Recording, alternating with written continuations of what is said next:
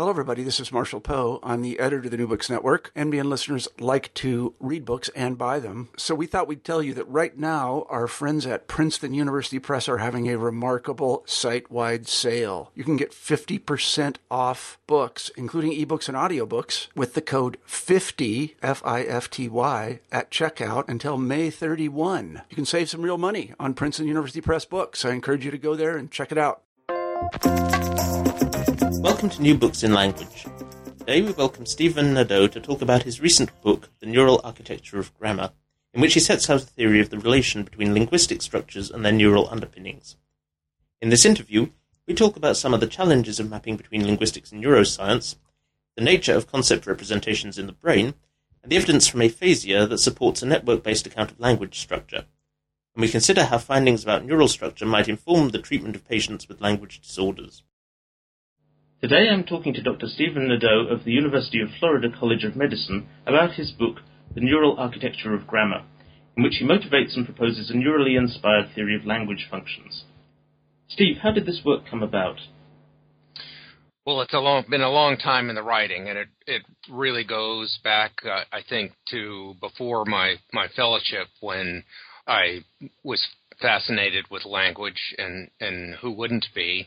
I did my fellowship in behavioral neurology, and from the perspective of a behavioral neurologist, language just provides a picture window to the goings-on in the brain. It's the widest, broadest window there is. One of the things that really bothered me, however, this is back in the early 80s, was how on earth you could take a function as complex as language and how that could be represented in brain tissue that was composed of these little tiny units, neurons, membranes, the material within, action potentials, these long extended spidery connections, up to 10,000 connections from one neuron to others. How on earth could you go from that kind of living tissue to a function like language? And at the time, I think people said, well, have faith, my son. One day we will know. Well, it came sooner than I thought with an epical book by David Rumelhart, Jay McClellan, and others that were called the PDP Research Group. That came out in 1986, 1987. And that book really revealed the essential clue to how a complex function could be represented in neural structure, that is, as a function of population-encoded representations. And this whole concept of PDP, parallel distributed processing, is wound up with population-encoded representations. This can be viewed as a little tiny subdomain of chaos theory. And for the most part, chaos theory is about the processes that enable order to emerge from the interactions of large numbers of simple units, each following its own little set of rules, with absolutely no vision of the larger entity. So, for example, the cells in one's hand. Those cells, no cell has a clue what a hand looks like, never had, and yet over the course of development of the fetus, this marvelous structure develops simply by each one of those cells following its own rules. So all living creatures, the order that we see in them reflects chaotic order. Even the process of evolution reflects chaotic order. Perhaps this concept of Gaia, of a world that has this interactive process that's homeostatic, reflects chaotic order. So getting back to the brain, a population representation is a representation that exists as a pattern of activity of all of the units in that particular domain. Those units interact with each other heavily. In a lot of the models that have been simulated on computers, each unit is connected to every other unit, and the information in these networks is in the connection strengths between the units, and that's exactly as in the brain. The information in the brain is in the synapses, the connections between neurons. So all of a sudden, once we understand this amazing parallel between populations of units that can be simulated on a computer and the organization of the brain, that's our connection. That's how we can understand how a complex function like language can be supported by populations of neural units. In that 2-volume set, in a chapter, the lead author was David Rumelhart, showed very nicely how a concept could be generated as a population encoded representation.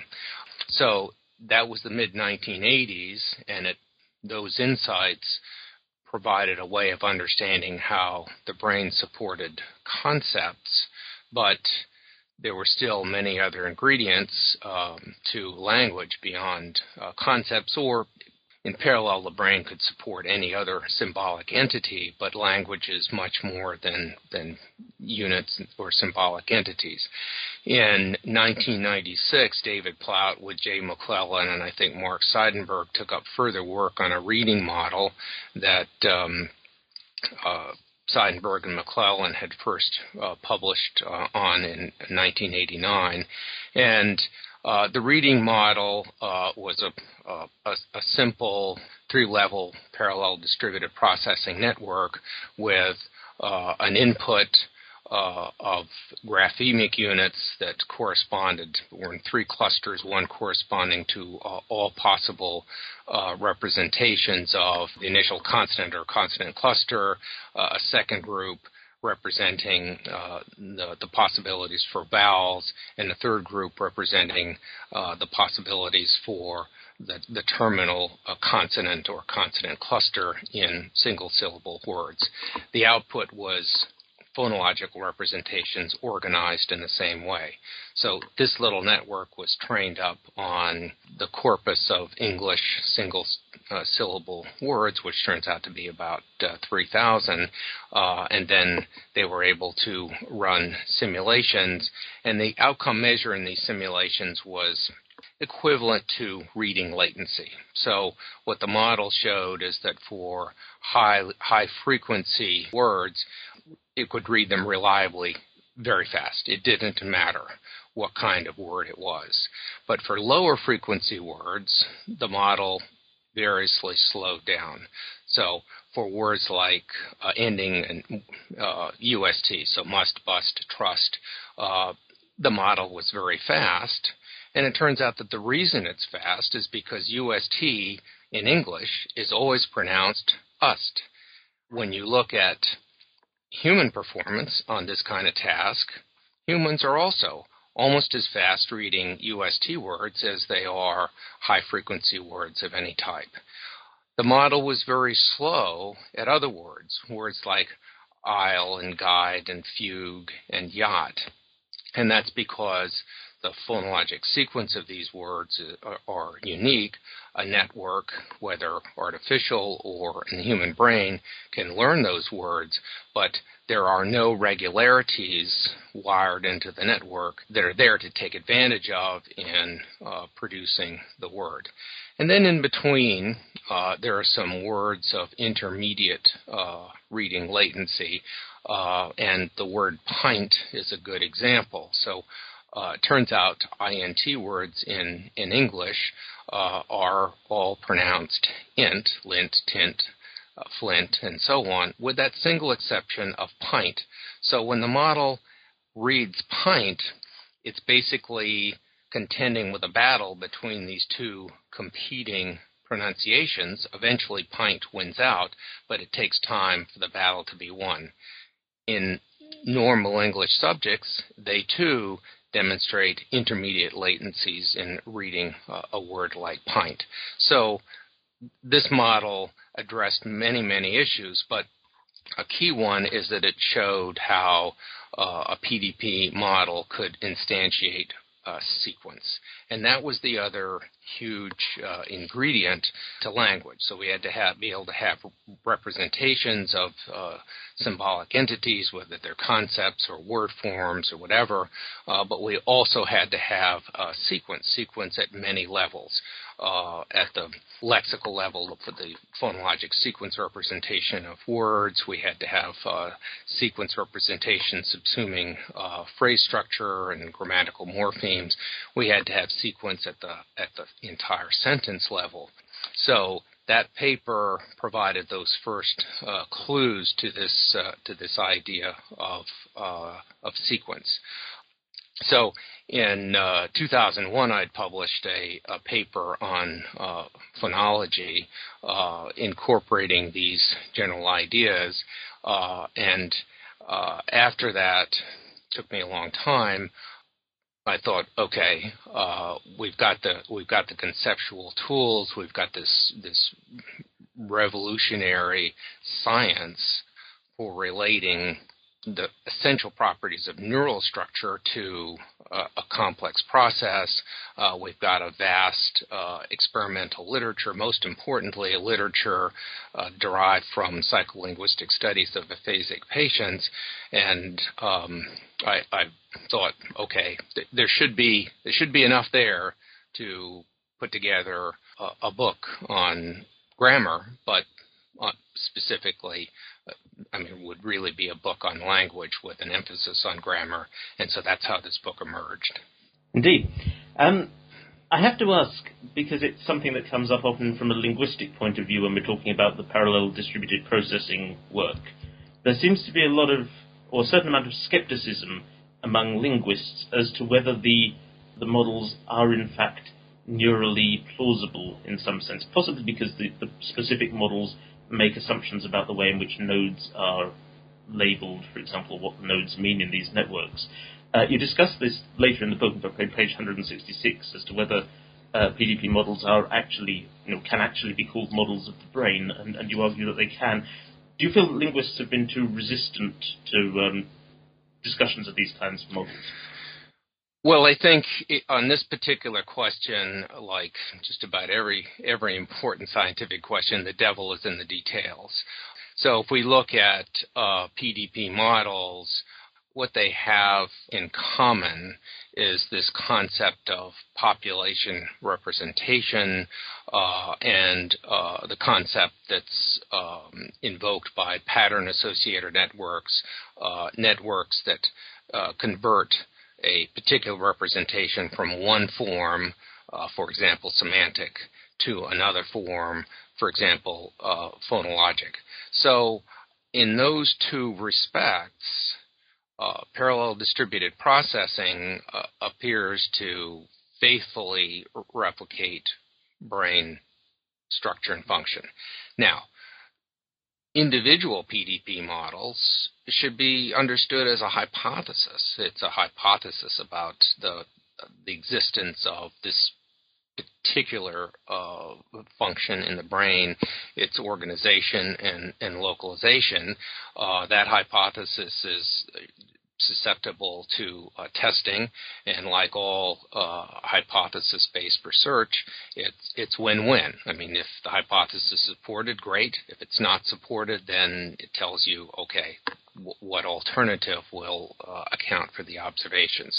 So, if linguists are criticizing PDP because it doesn't faithfully replicate all of the fine nuances of neuronal function in the cortex, it's fair, but it's also fair to say that neuroscience at its best really hasn't a clue as to how this six-layered cerebral cortex really operates. But it certainly does appear to incorporate the population encoding representation. I think for linguists to take a particular PDP model and say, well, it's got this problem, it's this problem, and therefore the whole PDP concept is just not plausible and should be taken seriously. Well, of course, these models individually have lots of problems. I mean, that's science. So, we move on, we address the problems piece by piece, and we refine the model. But at core now, we have overwhelming evidence of the fundamental validity in brain terms of these models. We also have an incredible body of experimental studies with these models that shows two things. One, it shows uncanny and at times spooky ability of these models to replicate normal human behavior. And then we've got an enormous literature on these models that when they're damaged, as if they had experienced a stroke or as if they were afflicted with semantic dementia, that they uncannily reproduce the behavior of affected patients. In a broader sense, the introduction of these models, coupled with understanding of neuroanatomy, enables us to reestablish a dialectic between our theoretical understanding of what's going on in brain at the micro level and behavior. That dialectic was a source of enormous strength in the behavioral neurology literature, going back to Broca and Wernicke in the last century, Jules Jaegerine, Liepmann, many others at the turn of the century, that worked very well but was limited by inability to say how, what was the nature of representations in the brain and what was the nature of the translational processes, say, from semantics to phonology. But PDP enables us to understand the nature of the representations and the nature of the translational processes. The purely anatomic behavioral dialectic kind of started to lose its punch perhaps 25, 30 years ago, and it really needed this new science to revive it and reestablish the dialectic. And that dialectic is between experimental study of normal human subjects or patients with brain damage and our theoretical understanding of the brain, which now incorporates both anatomy and understanding of the behavior of population-encoded representations. I think if linguists understood PDP in those terms, then they would understand the core strength, but also understand the limitations and simply accept the limitations as the limitations of any science. I mean, we can't know everything. There's no theory that accounts for everything. It's interesting that you bring up the topic of the dialectic and the earlier theoretical work, the 19th century work, because something that struck me as quite a profound strength of your book is the fact that you're offering a very much more comprehensive theory or framework, which, if you like, meets some of the criticisms that might be leveled at these individual studies, that they're solving a particular problem without necessary regard to the whole system. It's certainly been my impression that to bridge between neuroscience and linguistics is a great challenge, because linguistics has all this, or posits all this complex structure, which doesn't have these very obvious neuroscientific correlates. Is that the key challenge in your view? Well, I tried very hard to make this comprehensive, and was really inspired in my efforts by work by Elizabeth Bates and Brian McWhinney, and they were responsible for the cross-linguistic aphasia study that has so enriched our knowledge of how the brain supports language by informing us of what happens in language breakdown in many, many different languages with phenomenally different grammatical structures. But Bates and McWhinney talked about models, and I think a lot of people think about models as something that you could make or break with a single experiment. But actually, that's not true. If you've really built a complex model that seeks to render order to an entire domain, then the success or failure of the model hinges not on one single finding, but on the ability of the model to adapt to new findings. At some point, even a complex model might become so encumbered with so many exceptions and so on that we end up saying, okay, clearly it's no good. I can think of, for example, the models that evolved from Kepler's work on astronomy and trying to account for the movements of the planets and stars, positing an Earth-centric universe and all these incredible, complicated loop-de-loops that Kepler calculated with unbelievable accuracy that still stands today. But finally, the whole structure it came crashing down as the Copernican concept replaced the Ptolemaic concept, and we understood that, well, goodness, if you just posit that the Earth rotates around the Sun, then the loops go away, and we can account for this in much more simple and elegant terms. I think coming back to linguistics, the counterpart to this elaborate rule-making that is really at the core of linguistics is the idea that of instantiation of regularities in neural structure in the course of experience. And it turns out that one of the signal strengths of PDP models, provided that some kind of learning algorithm is programmed in, one of the signal strengths is to be able to rapidly acquire enormous knowledge of the regularities of in the data that they are exposed to. In fact, they are so powerful in this that neural network models are fairly often used in industry to solve problems that have defied solution applying logical or even mathematical methods. So, regularities and the extent to which regularities are wired into neural structure depends heavily upon the domain. And understanding which domains admit of regularities is terribly important. So, for example, one domain underlying reading aloud, the pattern associator that links orthographic representations to phonologic representations. This domain, this ensemble of connectivity, encodes an enormous number of regularities that reflect the correspondences between printed word and spoken word. So a tremendous number of regularities. There are an enormous number of regularities in our knowledge of semantics.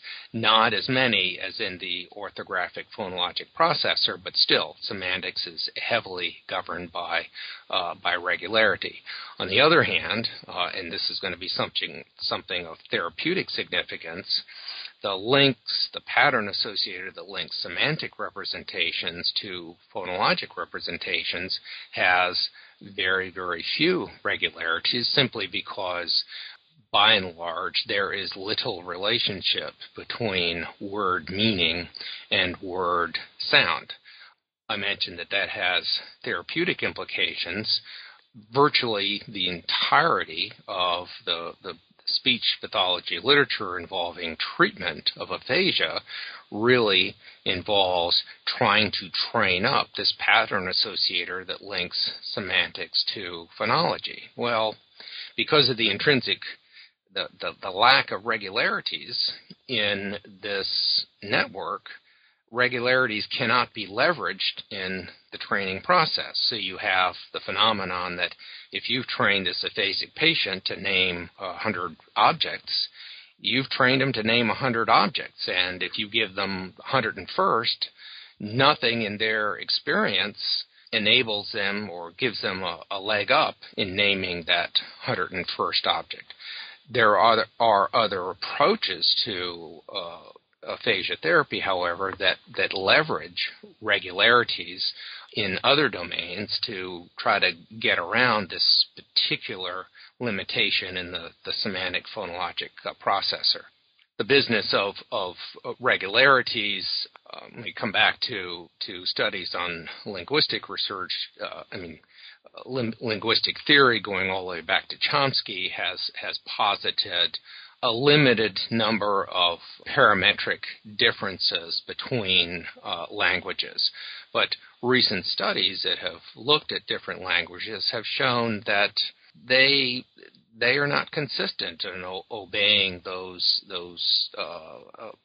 parametric combinations, that languages are to a substantial degree idiosyncratic, and that reflects the fact that the language knowledge encoded in the brain of any one of us simply reflects what we've been exposed to in the course of our lives, and the language we've been exposed to reflects the evolution of our particular language through history, through war and cultural change and migrations and all of those things that make the particular language we speak quite individualistic, and that really is perhaps England demonstrates that better than any country in the world that I know of, where you see important differences in language even between villages that are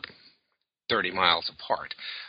So the counterpart to linguistic rules, which Chomsky posited are native, is rules that are implicit and acquired through experience because of this remarkable capacity of neural network population encoded models to acquire knowledge of regularities. I'd like to cut back, if I may, and talk about the way in which meaning is represented in your model. Within your model, the notion of meaning is distributed over representations of a host of distinct networks in the brain. One thing that struck me about that is that it's obviously relevant to notions like embodied cognition.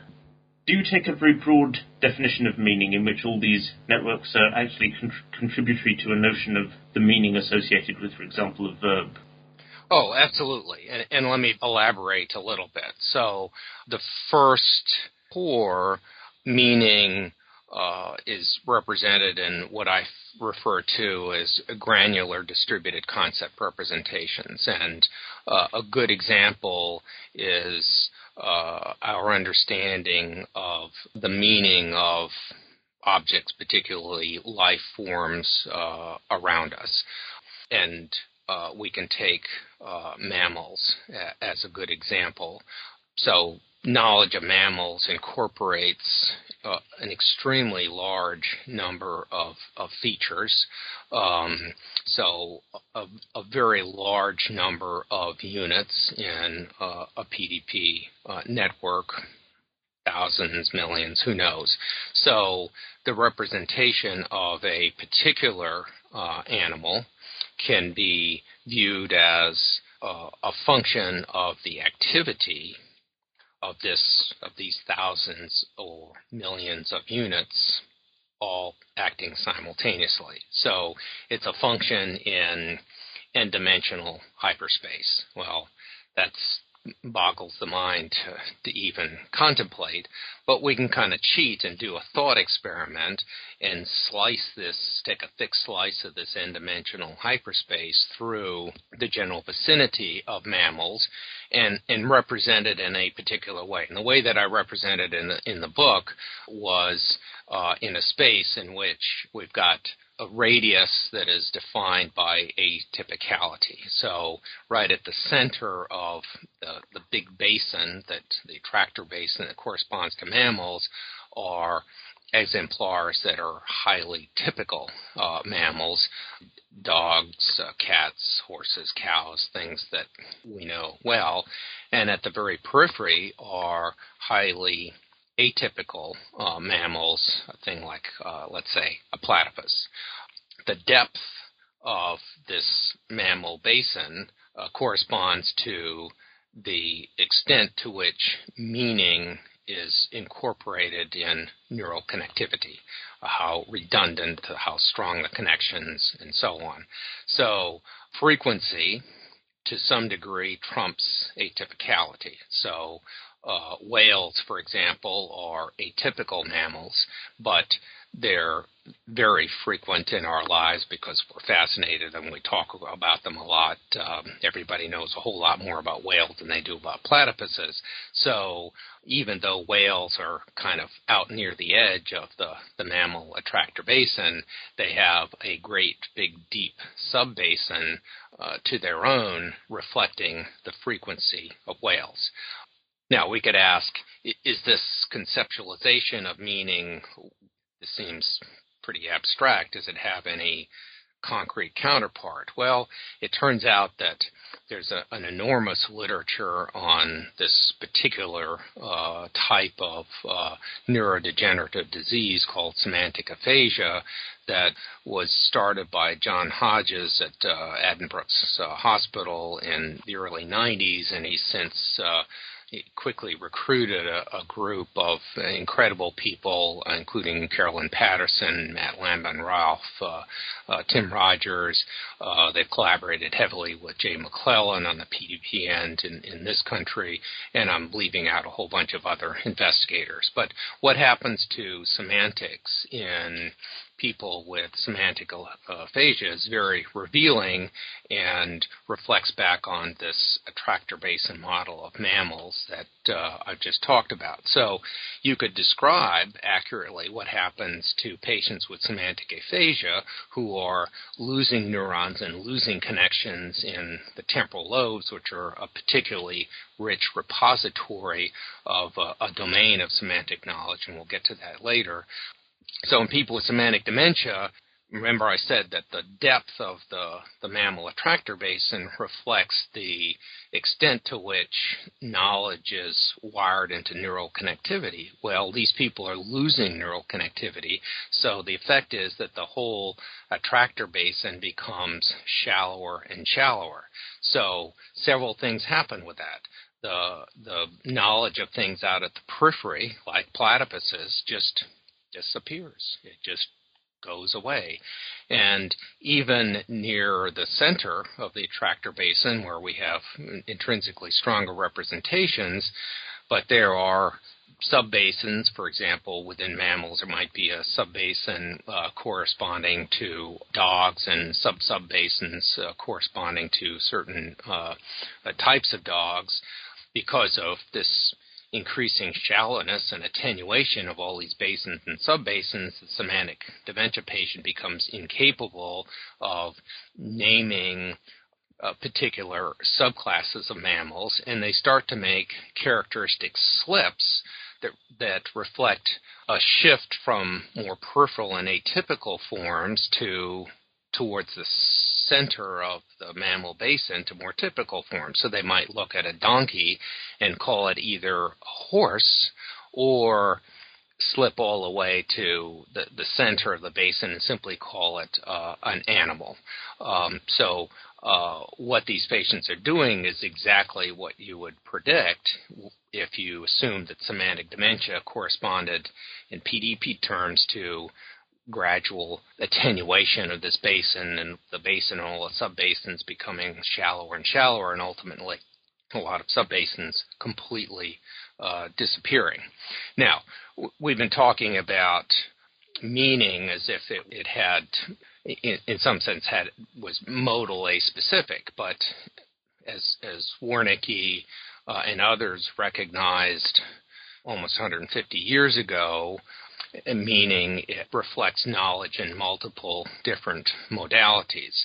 I think that was most clearly demonstrated by Elizabeth Warrington in her work in the early 1980s, in which she showed category-specific deficits in knowledge of meaning. So patients, for example, with herpes simplex encephalitis, a disorder which basically destroys the inferior surfaces of the temporal lobes and out somewhat into the inferolateral portions of the temporal lobe, areas of the temporal lobe that are visual association cortex. So they support knowledge of visual knowledge, the visual knowledge contribution to meaning.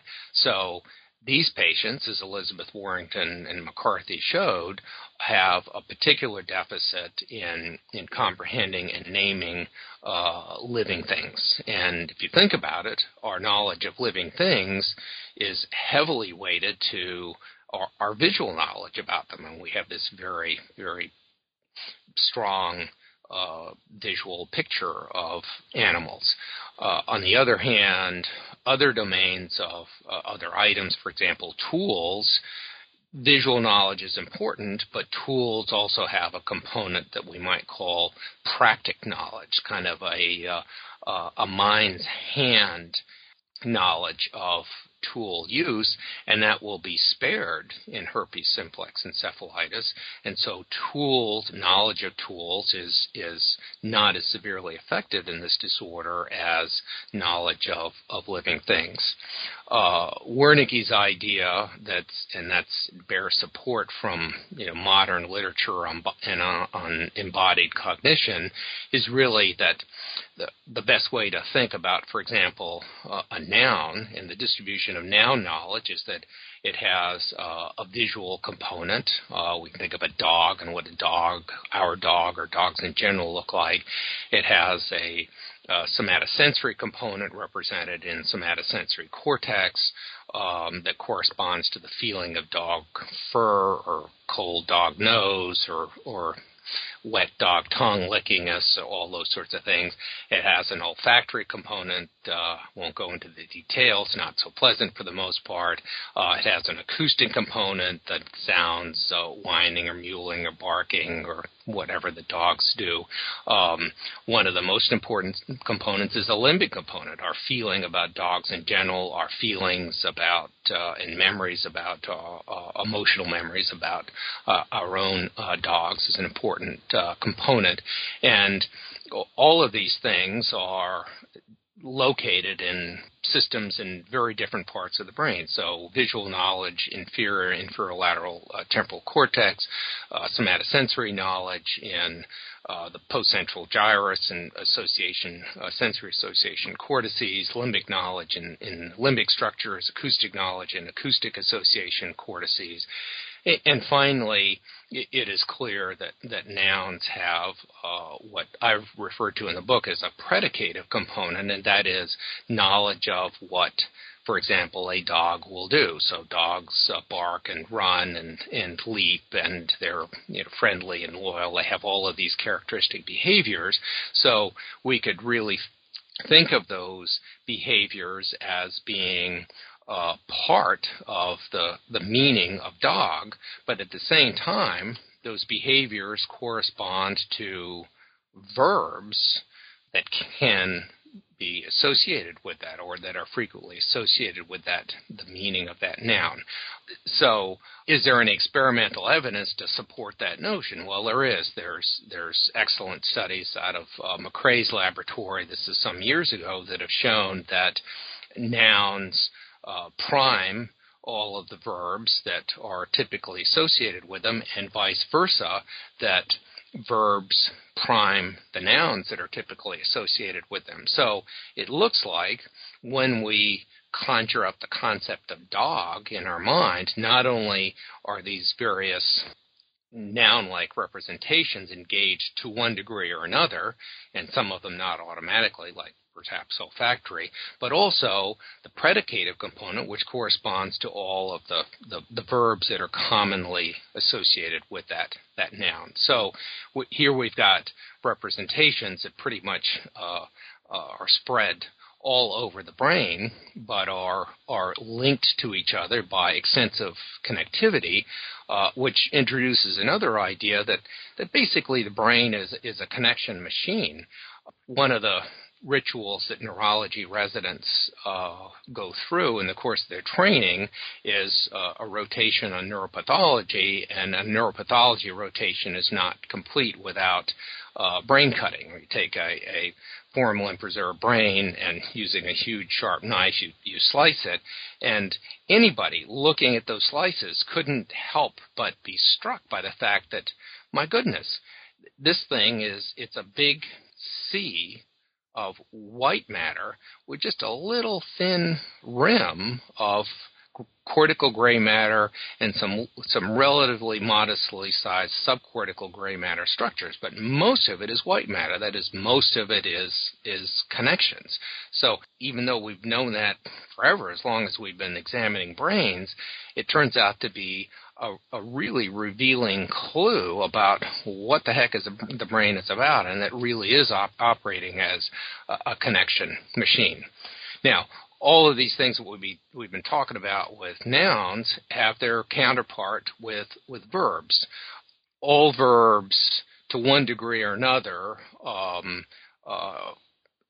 linked to a plan. And plan creation, plan selection, plan execution is the province of the frontal lobes. And as we put together any kind of plan, including a plan to produce a sentence, it involves imputing roles to the actors in the plan. In linguistic terms, thematic roles.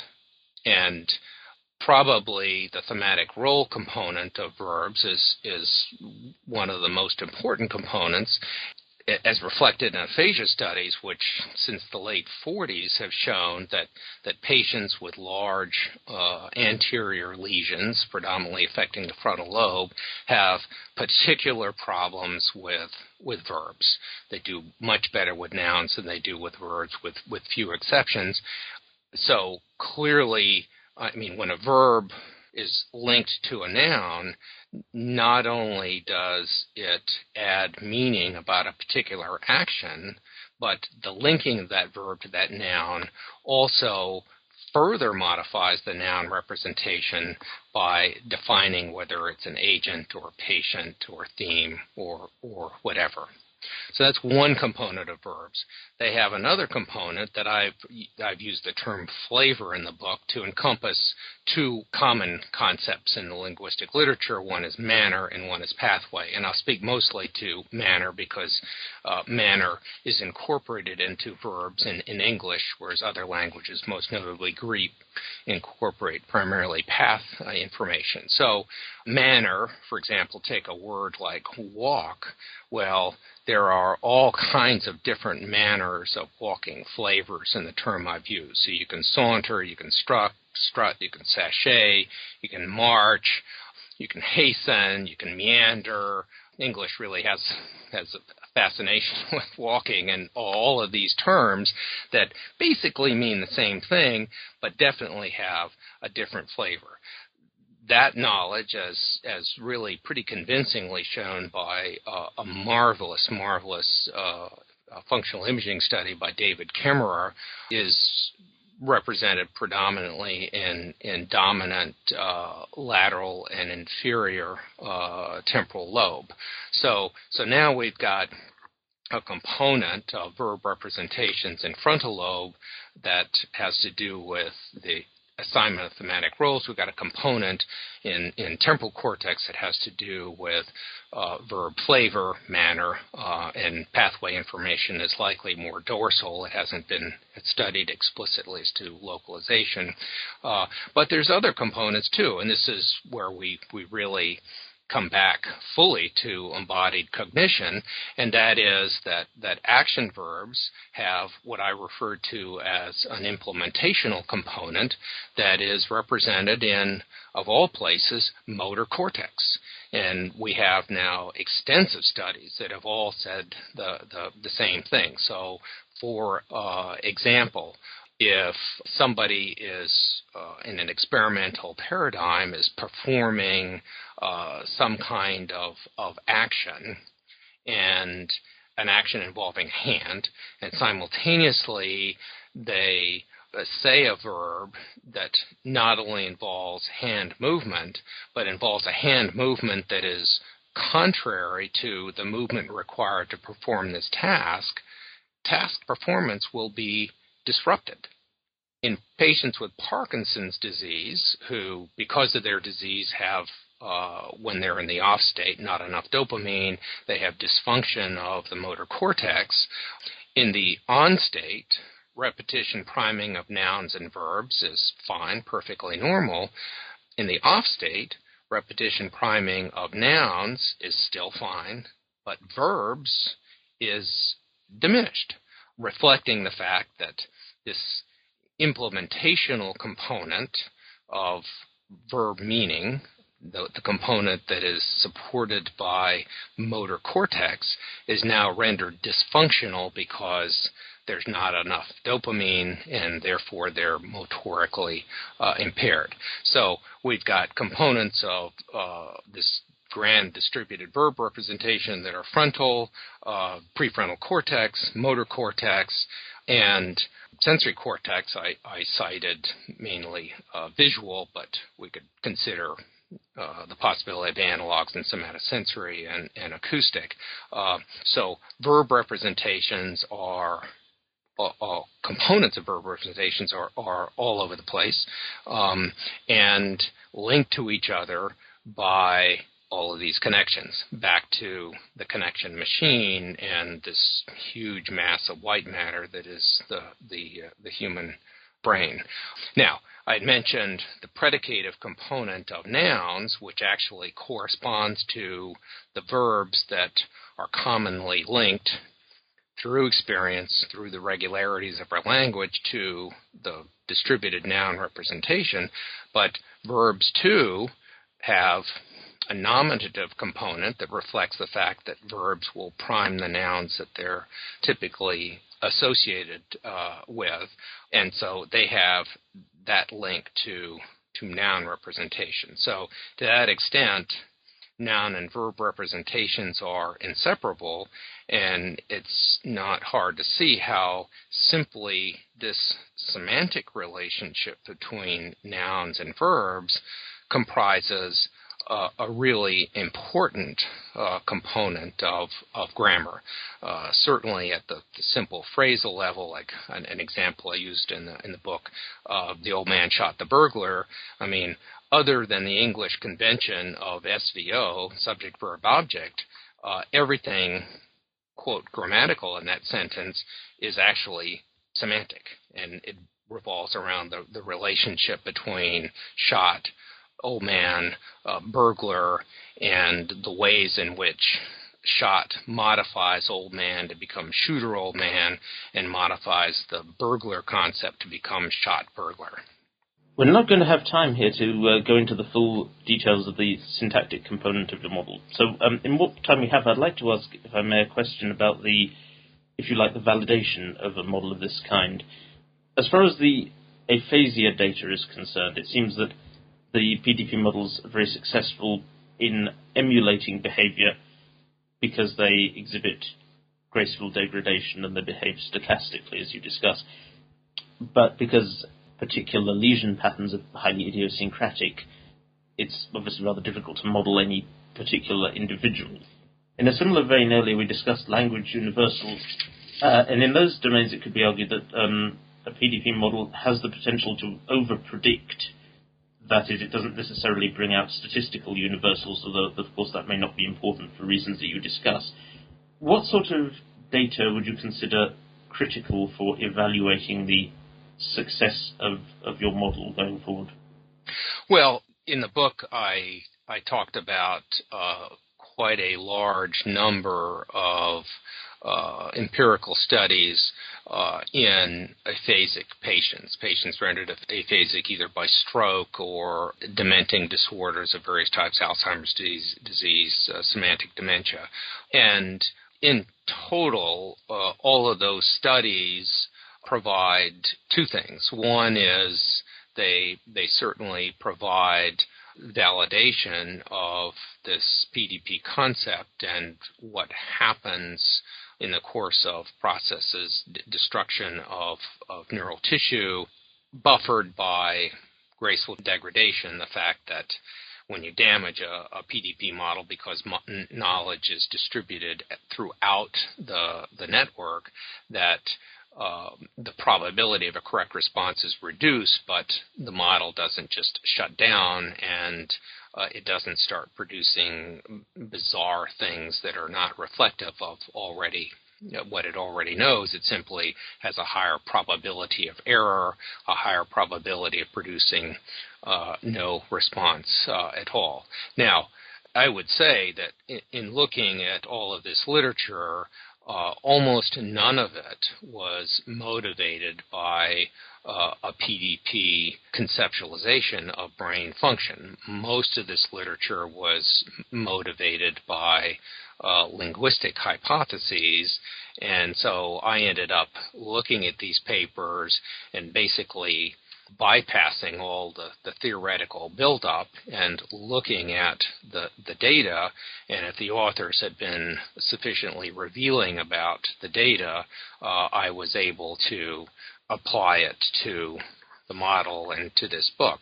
But that's potentially a weakness, and so there's really a need for people to attack the model by doing experiments that are explicitly leveled at the model, explicitly test its assumptions and its theoretical predictions. Existing literature has also done something else, and I think this is best revealed in the section on the verb past tense. So the model, as I've discussed, provides the general conceptual basis for understanding verb past tense, and I was feeling pretty comfortable with the whole verb past tense until I came across some papers in the German literature. And just to explain the significance of those papers in English, what the literature has shown is that with lesions of the left brain, that the most regular past tense forms tend to be preserved. But the German studies showed that it was irregular past tense forms that tended to be preserved. So the question was, how on earth could we account for this disparity? And in looking at that literature, I thought back to data that existed on heavily inflected languages in general. And those data really provide strong evidence that in richly inflected languages, there is particularly extensive representation of morphology and morphologic sequence knowledge in the non-dominant hemisphere. So we see things, for example, in Turkish and Hungarian, which are elaborately marked agglutinative languages where nouns and verbs have up to 4 grammatic morphological tags that are appended as suffixes, that in aphasic patients in those languages, they always produce those classes of endings, and they always produce them in the right order. They may make selection errors, but that's the worst they do. The order of those things is always preserved. And in counterpart to English, where phrase structure rules are always honored in aphasia, however devastating the lesion. So the differences that we see in German in verb past tense phenomenology reflect the larger representation of morphologic sequence knowledge in the non-dominant hemisphere in German richly inflected languages. So in thinking initially about the verb past tense, I had not thought about this idea that there might be differences in richly inflected language that occurred as a result of the greater degree of representation of morphologic sequence knowledge in the non-dominant hemisphere in these languages. So more generally, these experiments enabled an extension of the overall model into a domain that I had not initially anticipated, but that ultimately was consistent with other components of the model, but was definitely an elaboration of the model. So I think that the devil, again, is always in the details, and there's enormous opportunities for extending this model and increasing the detail of the model particularly through further cross-linguistic studies of aphasia, and that will be done and yield things that I really hadn't dreamt of, but I feel confident will be reconcilable with the basic structure of the model. In conclusion, then, you identify in the final chapter a number of avenues for further exploration. Are there any that you're working on yourself at the moment, and what will strike you as the most productive way forward? Well, I'm actually, one of my career problems is I'm interested in too many things. So actually at the moment I'm devoting my greatest efforts to white matter issues. It turns out that in stroke in humans, most paresis stems not from a cortical lesion, but from a white matter lesion, and that in turn has some implications for treatment, because it looks generally that doing things to reduce white matter damage or to encourage white matter growth are closer to our reach than rebuilding a six-layer cerebral cortex. But it turns out that the same white matter lesions in stroke that cause paresis also damage crossing callosal fibers. And going back to this idea that there's a lot of language to one degree or another represented in the right hemisphere, that means that recovery from aphasia entails not just recovery of surviving neural networks in the left hemisphere, but it involves an interaction between surviving tissue and the right hemisphere. And if you've got a callosal lesion, that interaction can't occur. But this whole idea that stroke commonly cause a partial callosotomy, a partial destruction of the corpus callosum, that concept, to my knowledge, has never been expressed, but it could be quite important to recovery from aphasia. It might be very important in praxis, which is often disordered with left hemisphere strokes. It is also true that strokes affecting language, causing aphasia, while they certainly destroy cerebral cortex to one degree or another, may even more destroy immediately subcortical white matter.